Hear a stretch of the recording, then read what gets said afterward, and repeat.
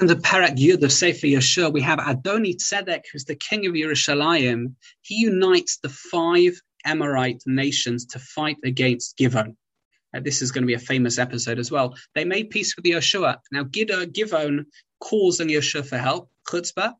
They deceive Yeshua. They call upon him for help. But again, there's a Chil Hashem, there's honesty, and therefore, Klal Yisrael honor their treaty. As the Radak points out, a master looks after their servant. Hashem rained down large hailstones to kill these Amorite nations, and the sun remained still so they could finish the battle. This was a Friday. Yeshua feared if the battle lasted too long, we desecrate Shabbos. Therefore, he lifted up his hands to make the sun stop on Friday for 36 hours. There's a machlokes in the Midrashim, by the way. Did it stop only for Yeshua or the entire world? What's really interesting is the Maharal, in a second Hakdama introduction to Guras Hashem, he quotes a lot. He talks a lot about this. There's a Ralbag about this, who to kind of, I would say, plays down the element of miracle over here. The Maharal is very critical of the Ralbag's approach.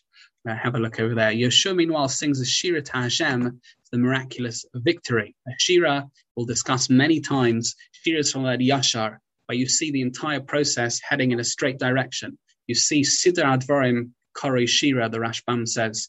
It means that when different things all come together, much like elements of an ensemble, that is called a song.